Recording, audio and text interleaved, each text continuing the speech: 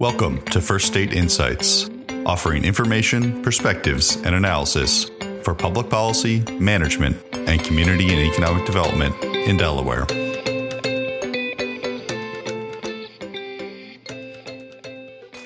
Hi, everyone.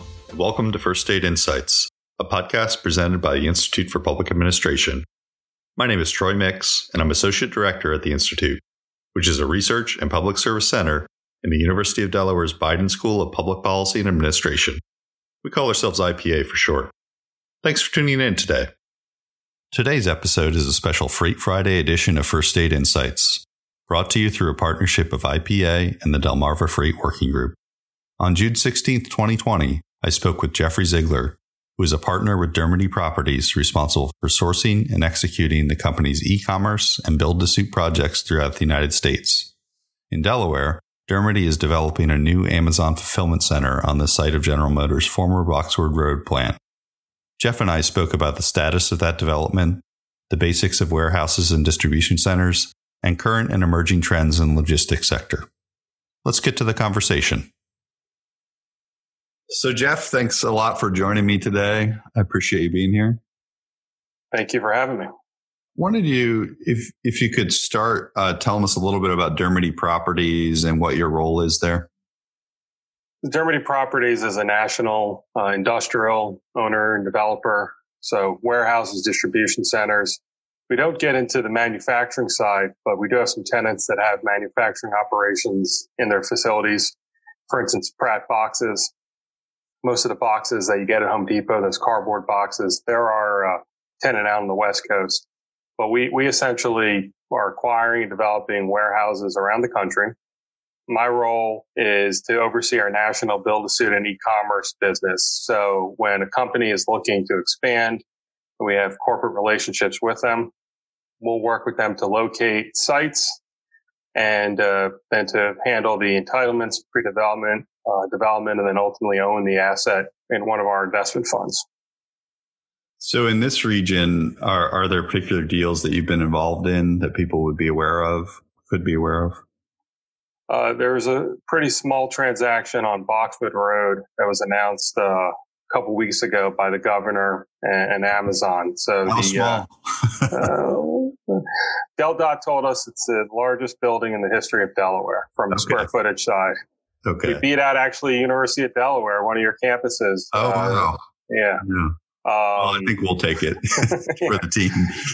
So from a gross floor area, it's 3.8 million square feet. It's the redevelopment of the Wilmington Assembly Plant, the GM plant. So GM went bankrupt in 2009. And since then, there have been some other owners that first tried to continue the auto manufacturing and assembly at the plant, and then redevelop it for warehouse distribution. We acquired a portion of the property at the end of 19 and the remainder at the beginning of 2020 from the previous owner, who had handled the demolition of the prior building down to the building slabs. So is your role to, work with a client to find a site, or you've got the site and then work to find a client who would take it over? It's a mixture, because with Dermody, we have our own equity. So we are out there actively looking for sites to develop, ones that we believe are going to be attractive to users. So the Boxwood site, we were under contract to acquire, and then one of our corporate customers was looking for an operation in the Delaware, Northern Maryland, South Jersey, basically the Philadelphia region. And we had this asset, put it in front of them, and our original plan was to do 3 to 4 buildings on the site, total gross floor area of a little over 3 million square feet. If you were to look at the cubic volume, that was going to be approximately 180 million square feet. You take not 180, 135,000 square feet. So 45 multiplied by the 3. This one was a single asset, but it's taking up the entire site because if you've seen the site plans that are out in the public, we have a lot of car parking and trailer parking, which is something that's needed by this customer. So before we get too into the weeds about the site and Amazon's needs, maybe you could give us a little overview of kind of really elementary, what warehouses are, what distribution centers are, what fulfillment centers are, in just a couple of minutes. Like, what are the different sites that people are looking for? What roles are they playing in their strategies? Sure. So there are there warehouses with distribution centers, fulfillment centers. There's flex space. The industrial real estate is divided into different nomenclature for what the building's called. But at the end of the day, what it is a building that's storing product for either distribution to the final customer or distribution to a business. And you have tenants that are distributors themselves. You have tenants like grocery distribution companies that they may actually own their own warehouses, and Home Depot has their own warehouses where they either own or lease them, but it's going to replenish their stock. And Home Depot is another example where they have a couple different prototypes based upon what the material is inside the building. They have ones that are called rapid deployment. They have lumber. They have building products, all these different types of building. But at the end of the day, a warehouse is a warehouse. It's storing product for distribution. And where you get to these names that people have come up with, some of them are the customers, some of them are just academics like yourself. A fulfillment center is fulfilling the needs of the customer. Mm-hmm. But Walmart is historically, and Walmart's a great example. They historically were selling stuff by the pallet. They would order boxes of diapers, and they would come to their distribution center. They'd break it, and each Walmart supermarket, supercenter, whichever one it is, would get a pallet of diapers. But consumers, unless if they're running a nursery, typically aren't buying a pallet of diapers at a time. I know we typically buy them in a box sometimes. And Walmart had to reconfigure their operations to have the customer fulfillment next to the warehouse distribution, where they would be fulfilling orders to individual customers of the boxes. They'd go and pull a pallet of diapers out of the distribution center that was going to go to a store and bring it over to their fulfillment center to break it down, to turn break bulk, to break from pallet into individual orders. And so fulfillment centers are typically utilized when it's going from the warehouse directly to the customer. And so in the business you're in, you certainly are concerned with what these different clients need, but are the space considerations, they can be drastically different, depending on if it's fulfillment, distribution, et cetera? Correct. So also the type of product that they're distributing. So someone who's a paper distributor, that's a heavy, bulky product. Whereby, back to the diapers example, you can put racks and you can rack that higher. The dirty secret in industrial real estate is people pay rent on the ground floor. They don't pay on a cubic floor. So customers are looking for warehouses that allow them to operate in the business the most efficiently and for cheapest product. So where warehouses 10, 15 years ago may have had a 28-foot clear height or a 24-foot clear height, and that's from the slab to the first member that would prevent something from going higher. It's typically the sprinkler or the steel. So they could stack pallets up to 24-foot clear with racks. Well, when we took them to 36-foot clear, now you're getting 50% more storage in the building, but you're still paying rent on that ground floor. So your efficiency is going up. You look at some of the more modern buildings, there are clear height buildings for people that are building spec 40, and then there's users that have specific needs for even higher. If you've driven up I-83 on the west side of I-83 in New York, you'll see this building called ES3. That's an automated grocery distribution facility that's 100-foot clear inside. Mm.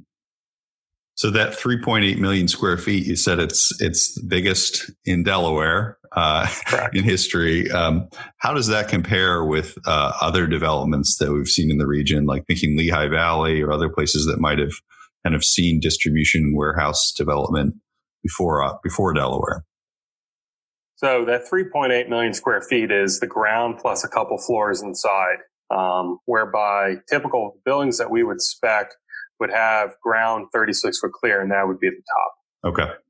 So from that cubic volume standpoint, it's all made up within racking, whereby in this facility, there's a higher clear height from the ground to the top floor, but there's individual floors in there that are specific to the tenant's operations. Okay. And that's kind of a standard size of new facilities of that type, would you say, that are going up in the region or nationally? Yeah, you have customers that are demanding 1 million square feet. You have some customers that there's 2 million square foot buildings that are going for them. For spec, typically when you're building a spec building, you're going to want to attract as many different types of tenants. So when we're doing a spec development, we'll look to be able to divide it at least, depending upon the size, at least into 2 or 4 tenants. Mm-hmm. So whether it's putting a demising wall going the long way or the short way, we in theory could have 2 different types of configurations. There's a cross dock configuration where you have loading docks on both sides, and there's a rear load or a front load configuration where it's a single load.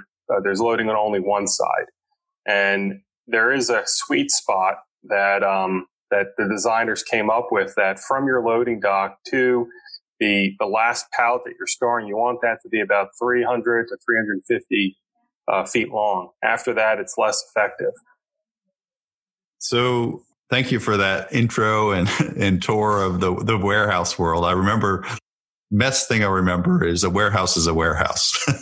That will keep me during dark days, I think. So in terms of Amazon and the Boxwood site, what is it that, first of all, made sense to Dermody about the Boxwood site? But then how does this fit in Amazon's plans as you understand them? So Dermody's interest in the site was its location. Its location first for distribution. And you're smack dab in the middle of Washington to Philly to New York.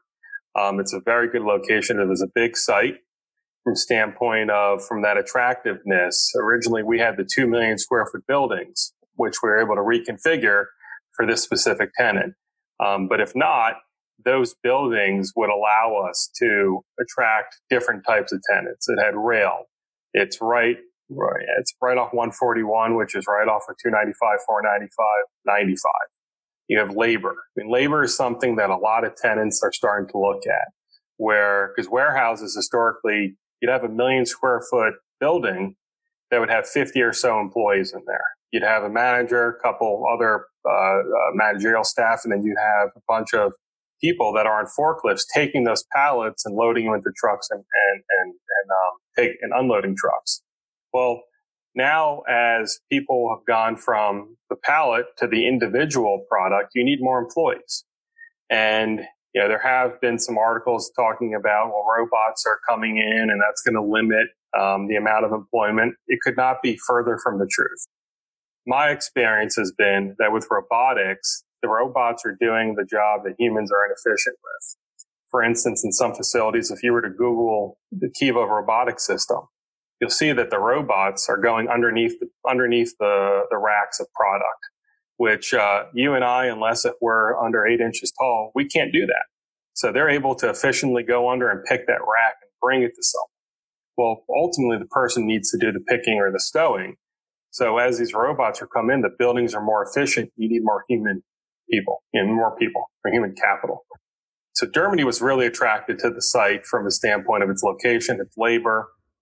It had all the utilities, which is another thing. I mean, when you're going to some greenfield sites, it can take 6 months, a year to get power, water, and sewer extended to the site. And with that ambiguity and uncertainty, tenants don't really look at it until you can give them a date certain. A company is not going to want to sign a lease if they don't think they're going to be able to get in when they need to be. So there was a lot of clarity there. And then ultimately, Amazon's very public about their expansion. Especially with the recent COVID-19, their volume has gone up considerably as people have stayed home, and Amazon's fulfilled the gap in the ability to effectively deliver essential goods to people's houses in a relatively short time frame and with efficiency and certainty. So the location to them now is, and this is all speculation, but probably the same reasons that we looked at it, is labor and location and the ability to deliver product to their customers in a relatively short time frame. So thinking about that kind of greenfield element that you mentioned versus a site that's kind of ready to go, certainly having sites ready to go is one thing regions and communities might do if they're interested in this type of development. I'm curious what challenges you run into in dealing with particular communities when it comes to things like transportation planning or zoning considerations or even just having the right sites. Are those things that you run into that are big challenges? Yeah. And I mean, I'm across the country. So I've done stuff in Miami, Maryland, New Jersey, Connecticut, Wisconsin, Chicago, LA. I mean, all the major markets, Seattle. So fortunately or unfortunately, I've had exposure to great municipalities, great governmental authorities and oversight agencies, and then the not so great. There was a county that I was trying to get in front of the fire marshal. He wouldn't return my call, and I'm in New York. He's a flight away. He called me at 9:00 in the morning and said, "Well, I'll meet you at 1:00 today." I had to get on a plane for 3 hours to get there. We met. That's just, there's not that collaborative approach. One of the things that, I'll scream it from the rafters if needed. We met with Delaware, with Newcastle County, and then with the state, and they understood the project that we were looking to do, and they were collaborative. They were a partner on this transaction, and you don't have that in every municipality. We kind of said, "This is what we're looking to do, and can we get there?" And there was a resounding yes from everyone, from DENREC, from DelDOT, from the fire marshal's office, in Newcastle County, and that comes from Governor Carney's office. You can clearly see that people are looking to bring jobs and to redevelop this site. And since being there, I mean, we're looking for other opportunities in Delaware and Newcastle County and even further south. And this site in particular was a redevelopment opportunity, which, Delaware is in a congested northeast corridor. What kind of trends have you seen in terms of redevelopment for warehouse purposes, going from, say, manufacturing to warehousing nationally, but maybe in that region? Has that been predominant? Depending upon where it is, there are manufacturing and warehouses on the shores of Brooklyn in New York and the Bronx, where those have been converted into they'll call it higher and better use, residential office, because people don't have to necessarily be warehousing there. They've all gone to New Jersey. The supply chain has evolved. However, it's funny that a lot of those sites now are coming back, and now there are warehouses going back to where there were beforehand. As it relates to redevelopment, I mean, this is a brownfield site. This was a dirty site. Not anything particular with GM, but just the way the business was done in the 1940s. You have these sites that have historic contamination. You can't build residential on top of it. You don't want kids playing on it or eating the dirt or really having too much exposure to it. So the best way to prevent that is to put a warehouse, which is concrete and asphalt, on top of it. Then you can't have exposure. And that's where industrial is great, industrial warehouse and distribution centers, because there's nothing sexy about our product. It's concrete walls and a rubber roof and a concrete floor, but it prevents the exposure to contamination that may be there for forever. Yeah. So thinking about, where distribution logistics industry stands right now and moving forward, one thing, there's COVID. What kind of impacts have you seen kind of in the short run, or what kind of trends do you think this might exacerbate in the distribution and warehouse space? So right when, we'll say, the U.S. was shutting down, we saw a rush in short-term lease demand. The Williams-Sonomas, all these retailers that had product on ships coming across the Pacific or the Atlantic to the U.S., that when it arrived, they were going to be offloaded. And if they don't take them from the port, they start paying considerable storage fees there. So there was this this need for short-term leases. We worked with some of our customers to allow them into our existing facilities, or in some cases, just park the trailer at one of our buildings. We're not charging your rent. Figure out what you need. I mean, that's in times like this, you need to have a collaborative approach. And you hope that in the end, the customer remembers that when they were in a bind, you helped them out and you didn't charge them for it. So there was that. Then there was a lull, and then you started seeing some of the distributors related to medical products, and also some of the businesses that were where growth was growing, where their demand on their product was growing exponentially, looking for expansion. I do think there's going to be a monumental switch in how distribution occurs and so the supply chain specifically. And I learned about this and went to undergrad about just-in-time approach, the Kaizen model. There's all these different supply chain models where you don't want your capital tied up in inventory for a long period of time. So I always use the toilet paper example, where you want the roll of 10,000 pound roll of paper coming from the mill the day before you're making that roll of toilet paper. And you want to be making that toilet paper a day before the customer is ordering it. And then once you make it, you want to be able to get it to them as quick as possible for the lowest cost. With the just-in-time, that method, everyone was doing that. So the mill was making that paper the day before you placed the order. And when there was the surge in toilet paper, everyone was hoarding it at home, there was no circuit breaker. There was no portion of the supply chain that had additional stock to, if not prevent, to reduce the downward pressure. And what you saw was lack of toilet paper in supermarkets and everywhere, and paper towels. And with that, though, some of the manufacturers have stopped making that scratchy stuff that you see in the office buildings and have switched over to more of the consumer fluffy stuff. And there's back demand. I know that I don't think there's any issues I've seen getting toilet paper anymore. So with that, though, to have that circuit breaker, you're going to need more storage somewhere, whether it's storing the roll from the mill or storing the product ready for distribution to the vendor or to the customer. So I do think there's going to be a bigger demand on that. There's also going to be a bigger demand on getting it to the customer. If people aren't willing to go to the supermarket, someone's going to have to get it to them. And UPS and FedEx and the Postal Service, DHL and Amazon, they're focusing on that. Then you have these niche players like LaserShip is another group that they handle and aggregate packages from multiple e-commerce companies and do the distribution. So there's going to have to be a bigger sorting operation, and then a bigger, we'll call it the last mile operation of getting it from that sortation center to the house. And how does, I guess we're currently in a recession until we're told we're not in a recession, but how does, this industry look in recession and recovery? Does that exacerbate some of those other trends you just talked about, or are there other things that come into play in the space, do you think? In the capital market side of our business, we are the golden goose of real estate right now.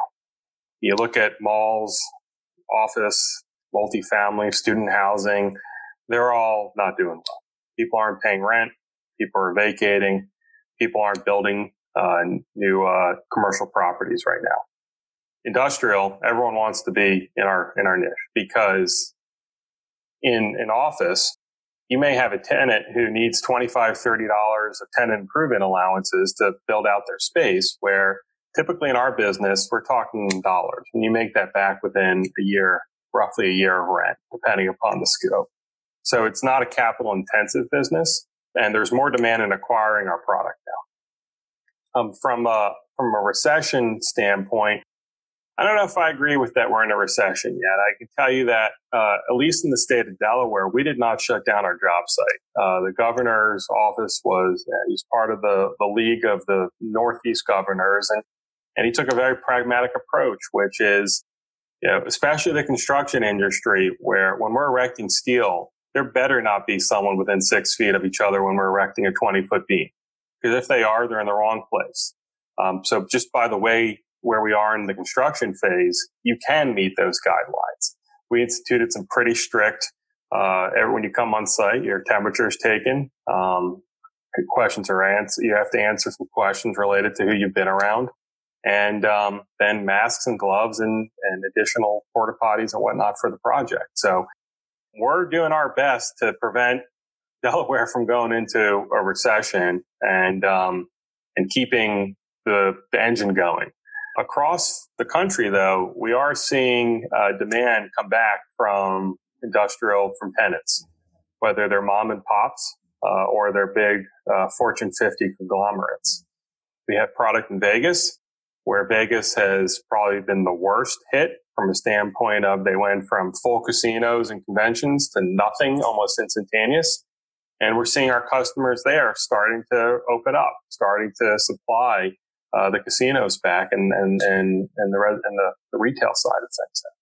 Yeah, of course, we're recording this in a day when I guess retail sales went up about 18% since last month. So, we're certainly speeding up. And I know we talked about traffic still being down, but it's closer to normal than it was just a couple weeks ago. So trending in the right direction for sure. Jeff, I really want to thank you for joining today and providing a nice overview for listeners about, your work in Delaware and the region and really nationwide. I appreciate it. Thank you for having me. As a reminder to listeners, this Freight Friday edition of First State Insights was recorded on June 16th, 2020. To learn more about Dermody Properties, visit dermody.com. For more information on the Delmarva Freight Working Group and its programming, visit wilmapco.org/Delmarva. That's all we have for this episode. I'm Troy Mix from the University of Delaware, IPA. To learn more about IPA, you can visit us at bidenschool.udel.edu/IPA. Thank you for tuning in today. I hope you'll join us again soon for more First State Insights.